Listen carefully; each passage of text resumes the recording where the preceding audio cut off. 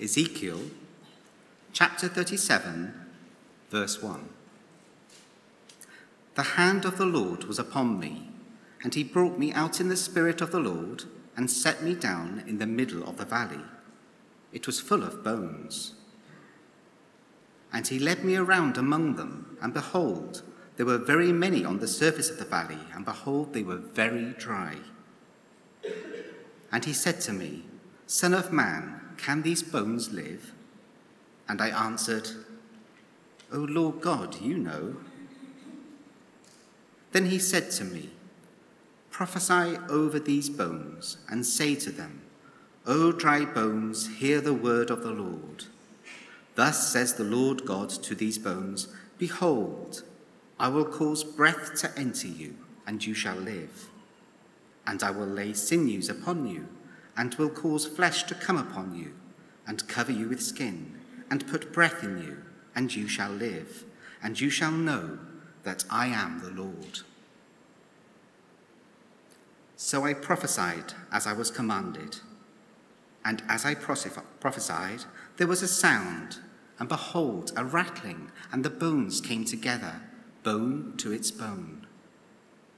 And I looked, and behold, there were sinews on them, and flesh had come upon them, and skin had covered them, but there was no breath in them. Then he said to me, Prophesy to the breath, prophesy, Son of man, and say to the breath, Thus says the Lord God, Come from the four winds, O breath, and breathe on these slain, that they may live. So I prophesied as he commanded me, and the breath came into them, and they lived and stood on their feet, an exceedingly great army. Then he said to me, Son of man, these bones are the whole house of Israel. Behold, they say, Our bones are dried up, and our hope is lost. We are indeed cut off. Therefore prophesy and say to them, Thus says the Lord God, Behold, I will open your graves and raise you from your graves, O my people. And I will bring you into the land of Israel, and you shall know that I am the Lord, when I open your graves and raise you from your graves, O my people. And I will put my spirit within you, and you shall live, and I will place you in your own land. Then you shall know that I am the Lord. I have spoken, and I will do it, declares the Lord.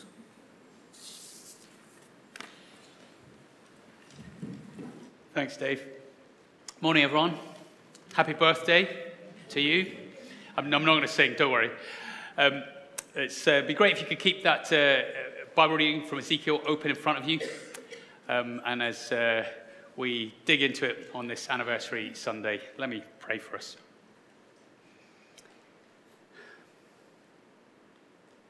Our Father God, we thank you for this, your church, and the opportunity for us to look back at these last 6 years, but also to look forward this morning as we gather here in your name and around your word. Please give us the spirit of wisdom and revelation that we might know you better.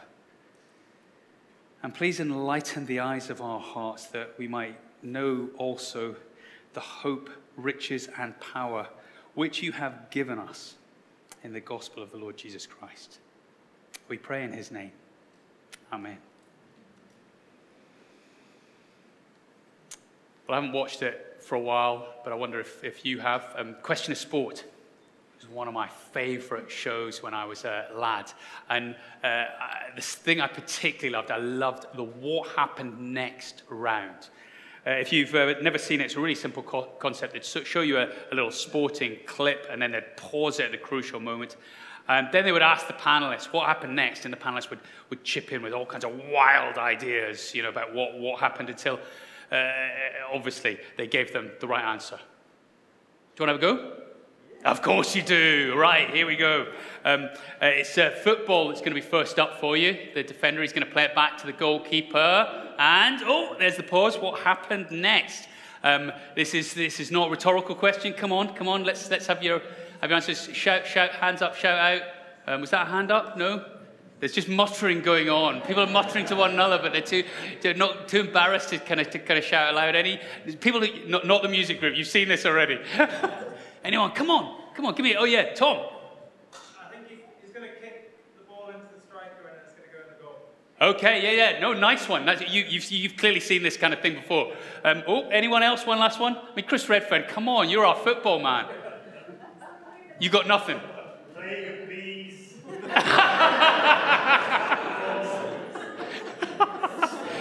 Yeah, no, I love the imagination. That is brilliant. Oh yeah, Peter. Is this the one where a dog runs onto the pitch? Does a dog run onto the pitch and hopefully scores a goal with an overhead kick? Let's see. Let's play it. Go on.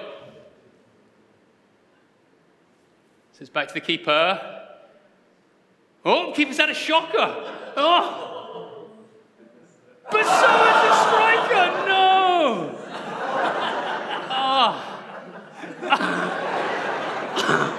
That's how we all feel, isn't it? Look, just to show you just exactly how simple it was. No, not the left foot. Eee. Oh, dear. Hey, do you want to have another go? Of course you do. It's a birthday party after all. Come on, right, here's the second one. This one is a basketball clip, all right? Let's see. We'll flick it up for you. There he goes. Oh, a little bit of a springboard action. He is off and flying. So go on, folks. Come on. You're in it. Yeah, Mark, thanks. Plague of bees. I love it. I really hope it is. Anyone? He goes through the net. Oh, wow. Gosh, that's bold. That's bold. Anything else? Any other guesses? Net collapses.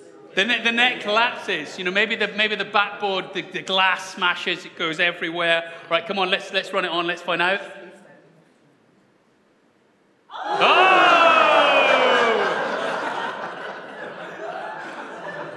Pravin, I wish I had a prize for you. Oh! Yeah, I don't think you really meant that. Classic. All right, we're gonna have a third one, but this time there's no sporting clip actually. The action replay that is gonna happen in your head, because what I want you to do is review what you were thinking when Ben talked about Life 22, that mission. You know, so you thought about let's be honest, quite frankly, scary prospect of going out into the community and handing out leaflets like Anna does, or knocking on people's doors to invite them to church. You know, as you picture that in your mind, ringing someone's doorbell, what happens next? Or you give someone a flyer, someone at work, a friend, colleague, family member, you invite them along to those events that are going to be happening the back end of March, start of April. As you do so, as you hand it over, the invite, what happens next? Or, hey, they say yes and they come. Wow. But, oh, gosh, scary thought. What are they going to make at church? What happens next? Is it the spiritual equivalent of missing an open goal as you just stumble over it with your left foot, or going through the net and dunking yourself as well as the ball and making a complete idiot of yourself? I mean, seriously, who on earth is going to respond positively to us as a church going around and ringing their doorbell to invite them to church? Especially in this day and age, when Christianity is treated with quite a degree of suspicion, if not disdain. And even if they did come along, you know, why would they want to listen to someone preach like this? I mean, this is strange, isn't it? People sitting, listening to someone else speak for 20-odd minutes. What can mere words do anyway? They're just words. The world needs action, not words. I mean, we've seen that this week, haven't we, on the global stage? If any of that describes your what happens next as you think about where we're heading as a church over the next month or so, then you should be really comfortable slipping into the sandals of the Old Testament prophet Ezekiel. As in Ezekiel 37, he receives a much-needed refresher course on what the Word of God and the power of his Spirit can do when they go to work on a human life. God had sent Ezekiel to his people Israel in exile in Babylon to be a watchman, to warn them of a judgment that was coming that was going to be even worse than the exile, the judgment of God. And Ezekiel spoke because he believed God when God said to him, if he didn't, then their blood would be on his hands. When he got that message from God, he had to lie down for a week. He was so shocked by it. In order to conduct this ministry, Ezekiel is given chapter 3, verse 9, a forehead harder than the hardest stone, harder than flint. Because in chapter after chapter that follows, the people show absolutely no sign of responding. They couldn't care less about God's message. And so for Ezekiel, this mission must have felt to him like a lot of our evangelism feels to us these days, like he was banging his head against a brick wall. But God wants Ezekiel and us too to understand the power of his Spirit through the preaching of his word. And so the first thing that he shows us unashamedly here in verses 1 to 3 of Ezekiel 37 is a hopeless case. Do you see that there? In verse 1. The hand of the Lord was upon me, and he brought me out in the Spirit of the Lord and set me down in the middle of the valley. It was full of bones. And if you're a dog, this is heaven, isn't it? This is canine paradise. But if you're a human, it is horrific. The Holy Spirit takes Ezekiel and drops him into the valley of death. Everywhere he looks, for as far as the eye can see, there are skeletons, human remains. And the Spirit leads Ezekiel through this graveyard so that he could witness up close just how dry and dead the bones really were. And then the Lord asks Ezekiel a question, doesn't he? Son of man, can these bones live? The answer is no, of course they can. Whatever happened to these people? They are way beyond the very best that our glorious NHS could throw at them. A ventilator, a vaccine, a heart transplant would be utterly of no use to them. Verse 10 tells us that this is actually a defeated army. But more importantly, verse 11 tells us that God is using this army of skeletons as a visual aid to represent to Ezekiel the people of Israel. And the message is clear. This is what people are like without the word of God in the power of his Spirit. We are dead. Utterly dead. Ephesians 2 spells it out for us. You were dead in the trespasses and sins in which you once walked. By nature, children of wrath, without God and without hope in the world.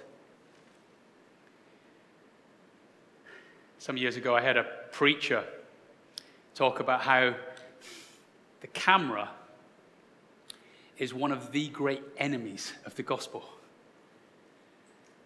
Because when we see pictures of children starving, or as I think all of us have seen, people bowed and bloodied through the conflict in Ukraine this week, when we see that, our hearts are rightly stirred by it, aren't they? The visual image is so powerful. But when we hear of the desperate spiritual state of men and women, our hearts aren't moved quite in the same way, are they? Because we can't see and photograph what is in a human heart and the tragedy of being without hope and without God in the world. We can't see the terror, the horror of spending eternity under the judgment of God in hell. We can't even see the evil that is in our own hearts. And that is why this vision is so important. Here is a picture taken before the advent of the camera. And it's there to show us just how desperate is the plight of men and women, boys and girls, unless we hear God's word spoken in the power of his Spirit. We're not just ill or a bit off color. We are dead. We are walking corpses under the judgment of God. Every single one of us, humanly speaking, is a hopeless case. And secondly, we also see here a useless task. As in verse 4, the Lord says to Ezekiel, prophesy over these bones and say to them, O dry bones, hear the word of the Lord. Thus says the Lord God to these bones, behold, I will cause breath to enter you, and you shall live. And I will lay sinews upon you, and will cause flesh to come upon you, and cover you with skin, and put breath in you, and you shall live. And you shall know that I am the Lord. No evangelist in the whole history of humanity has ever had such an unpromising mission field, have they? I mean, I thought I'd spoken at some pretty duff events. Like I remember speaking at an old people's home in Glasgow, where the vast majority of my listeners were at best asleep, but I suspect some of them might have been comatose. Also remember speaking at a youth event where one of the boys in the back row, how can I say this in an appropriate way for church? He made a loud exclamation from his rear end. Was that dignified? I don't think so. But needless to say, all of the kids dissolved into fits of giggles. It was bedlam, and it took ages to draw them back.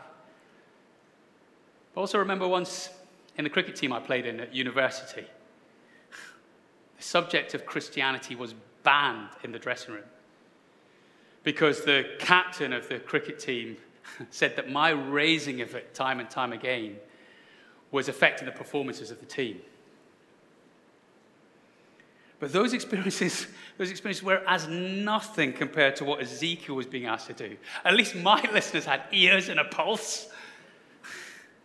So what was the purpose of this exercise in futility? Was it just to reinforce the already hard head of Ezekiel? No. God tells him exactly what he's going to do in verse 5. Thus says the Lord God to these bones through Ezekiel, behold, I will cause breath to enter you, and you shall live. I mean, what is going to happen is against every human expectation, isn't it? Like if I was to put on the screen here a video of Ezekiel speaking at this point, his preaching, and to pause it and go, come on, guys, what happens next? You know, none of you would be going, Ken, come on, it's obvious. The bones will rise up and live. No human possibility would be the Lord's possibility. It's a hopeless case and a useless task. But the result, and this is my third point, is an impossible miracle. Because as soon as Ezekiel starts preaching, things start happening. And do you know what's so important here? He did what he was told to do. Do you see that there in verse 7? So I prophesied, Ezekiel says, as I was commanded. If it were me, I don't know if it were for you, everything in my being would go, what's the point? Seriously, why bother? But Ezekiel says, no, God has told me to speak, so I am going to speak. It looks impossible, but I'm going to do it anyway. So we too need to be obedient children, don't we? We too need to speak, to find the courage to do that.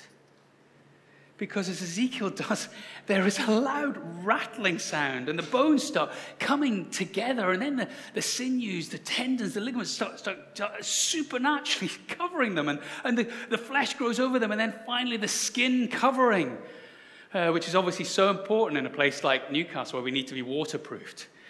And Ezekiel is faced with this incredible army of dead people in perfect bodily health. Just think about it. The special effects budget for Ezekiel the movie would have been enormous just for chapter 37. And he's so amazed that it looks like he kind of stops preaching. So he's told in verse 9 to prophesy to the breath. In other words, he calls to the Spirit of God, the Spirit of life, the wind of God which comes, hovers over all the earth and blows from the four corners of it. I mean, if this miracle is going to happen, it's only going to be done because the Spirit moves. There's nothing magical about Ezekiel, nothing special about him. You don't need to worry about that. He's not a sorcerer. No, the Holy Spirit, who would raise Jesus from the dead and can raise you from death too. That's who's at work here. And so when Ezekiel calls on the Spirit, a miracle happens before his eyes in verse 10. So I prophesied as he commanded me, and the breath came into them, and they lived and stood on their feet, an exceeding great army. So the picture goes from, do you see, dry, dead bones to a living, breathing army of people through just a few moments of preaching. And as I've read this in the past, I've often wondered what this vast army did after Ezekiel left them. Did they kind of wander back home to their homes and family and give them the absolute fright of their life? Sadly, we're not told. But we do know from verses 11 to 14 that Ezekiel is commissioned to go again and preach God's word with fresh conviction to the Israelites, to spiritually dead people who have fallen into unbelief and despair. Verse 11. Our bones are dried up, they say, and our hope is lost. We are indeed cut off. They know it. But Ezekiel is to go and preach without any sense of discouragement of what's gone before. He is to keep telling the people, keep pleading with them, keep warning them of God's judgment to come, to turn to the Lord before it's too late, because the Lord can bring spiritually dead people back to life. No, actually, more than that. The Lord promises, verse 13, that he's going to open graves.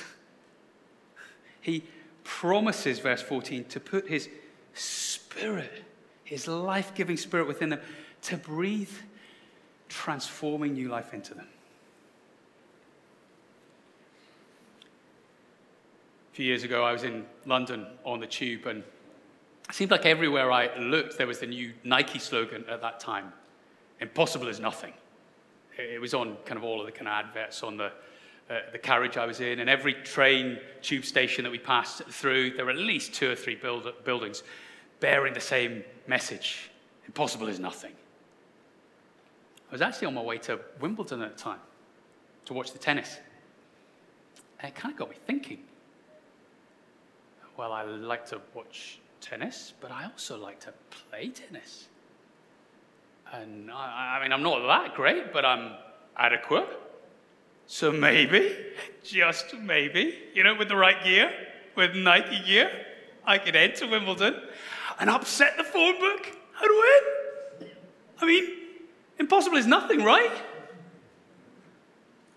Wrong. Impossible is impossible, which is why I stand here as a minister of St. Joseph's, not as a former Wimbledon winner. But not for the Lord God Almighty. For him, impossible really is nothing. Nothing at all. That's what we're learning here.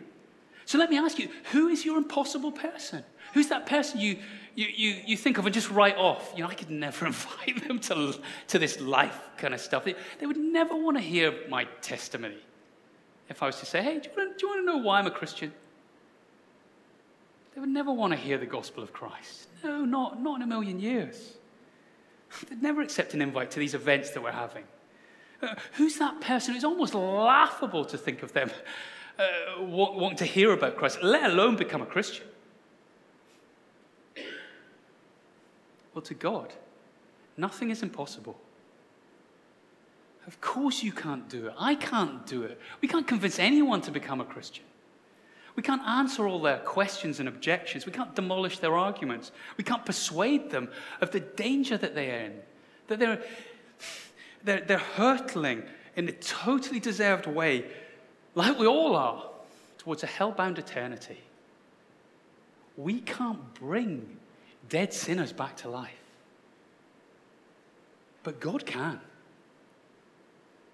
And so as we think of the mission God has called us to as a church, we don't rule anyone or anything out. I mean, remember God's question to Ezekiel in verse 3. You're maybe worried that I brushed slightly over this. In the middle of this valley of death, all these bones around. Can these bones live, Ezekiel? God asks. And it seems safe for us to assume, no, not at all. There's no way they can. But Ezekiel's answer is better, truer, isn't it? Oh, Lord God, you know. I don't know. You know. We don't know what strategies might work. We don't know who might be receptive to an invite. We don't know who God's Spirit is already active and at work in their life. But God does, doesn't he? And so the application for those of us who are Christians here is to step out and have confidence. When we seek to tell others about Jesus Christ, we need to remember what happened to Ezekiel in this valley. We must know the power of the message that is given to us. And what the Spirit can do when we speak that message. The Word and the Spirit, they're the most powerful things in all the world. So Corinthians 4 verse 5 says that we are to preach Christ. But then it goes on in the next verse, verse 6, to say that the power that made the world, that created a universe, will then open blind eyes. We're to call people to repent, but it is he, the Lord God, who regenerates them. He gives them the desire to do it. You are not on your own. I remember speaking at Middlesbrough University at an evangelistic event. And I have to say, without a hint of self-deprecation, it was a terrible talk. It was a really terrible talk. I totally made a hash of my diary. I'd only had barely an hour in the university library beforehand to prepare. And so it was a car crash. I drove back up the road that night feeling utterly wretched that I'd let the Lord down, I'd let everybody down. Next week, I'm back there at the Uni CU, and I meet this girl. And I discover that night, she responded to what she heard of the gospel of Christ. Anything that was lacking in me as a speaker was no problem to God's word in the power of his Spirit. I remember also a young lad who was dragged along by a friend to a youth group that I was helping lead at the time. And he was reluctant to come, but he was absolutely adamant that he would never become a Christian. But then when he did, his mum was so amazed by the transformation that she insisted that every week he went along to church, he took her sister as well. I think of my dad's alcoholic father, who was converted after decades of addiction. Decades. Dad once said to me that his mum and he didn't so much see water turn into wine as beer turned into bread. Because all that money that used to waste on alcohol was now being spent on feeding his family. That's how desperate it become. But that's how amazing the transformation was through the power of the gospel. And I can think of countless more stories I could tell you. You could tell me yours, many of you. I know some of them. I can tell you mine. Because once, like me, you were one of the living dead. Sleeping, eating, running around, worshipping football. Maybe that was just me. But barely giving a second thought to God. But then, Christ was preached. And something came alive. I remember for me, it stopped me in my tracks. I felt appalled at how I had treated him. And amazed that it wasn't nails that kept him on the cross, but love for me. And I was born again. And if he did that for me, or he's done that for you, he can do that for anyone. Folks, that isn't just some vague possibility, so I'll say it again. If he did it for you, he can do it for anyone. We exist as a church, as a body of Christ, to share the message of life with a dead and dying world. And it's the only hope they've got. The only hope. Ezekiel knew that. The risen Christ proclaimed that. And we need to pray that we'll have the courage to speak that message. And that as we do, the Spirit of God will breathe life into what we do and bring people spiritually to life. He will open their blind eyes. That's what we're going to do now. We're going to turn to prayer. And Fiona's going to come and lead us in some prayers.